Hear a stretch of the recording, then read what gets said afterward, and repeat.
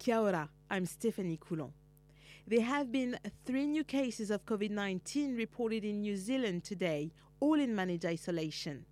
In a statement, the Health Ministry said the first case is a child of a previously reported case who arrived in New Zealand on the 14th of July from Pakistan via Dubai. A person has died after a dirt bike crash at a motorbike park in Helensville in Auckland. Police were called to the single vehicle crash on Sunday afternoon. Members of the public tried to help the rider, but they died at the scene. WorkSafe has been notified. Sweeping new restrictions and a level 4 lockdown will be imposed across Melbourne today to try and stop the rapid spread of COVID-19.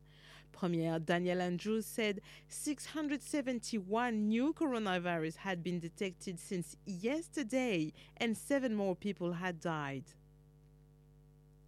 Mounting allegations of bullying and harassment at the Helen show could lead to the popular show demise. There are reports Ellen DeGeneres wants to quit, with a source telling the Daily Mail the talk show star is speaking to Warner Bros. Executives about leaving.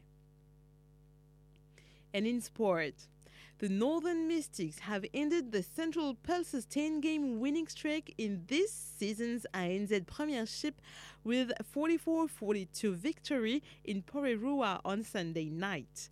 The Mystics outscored the host 14-7 in the final period to secure the crucial win. That's News and Sport for Newsbeat. I'm Stephanie Coulon.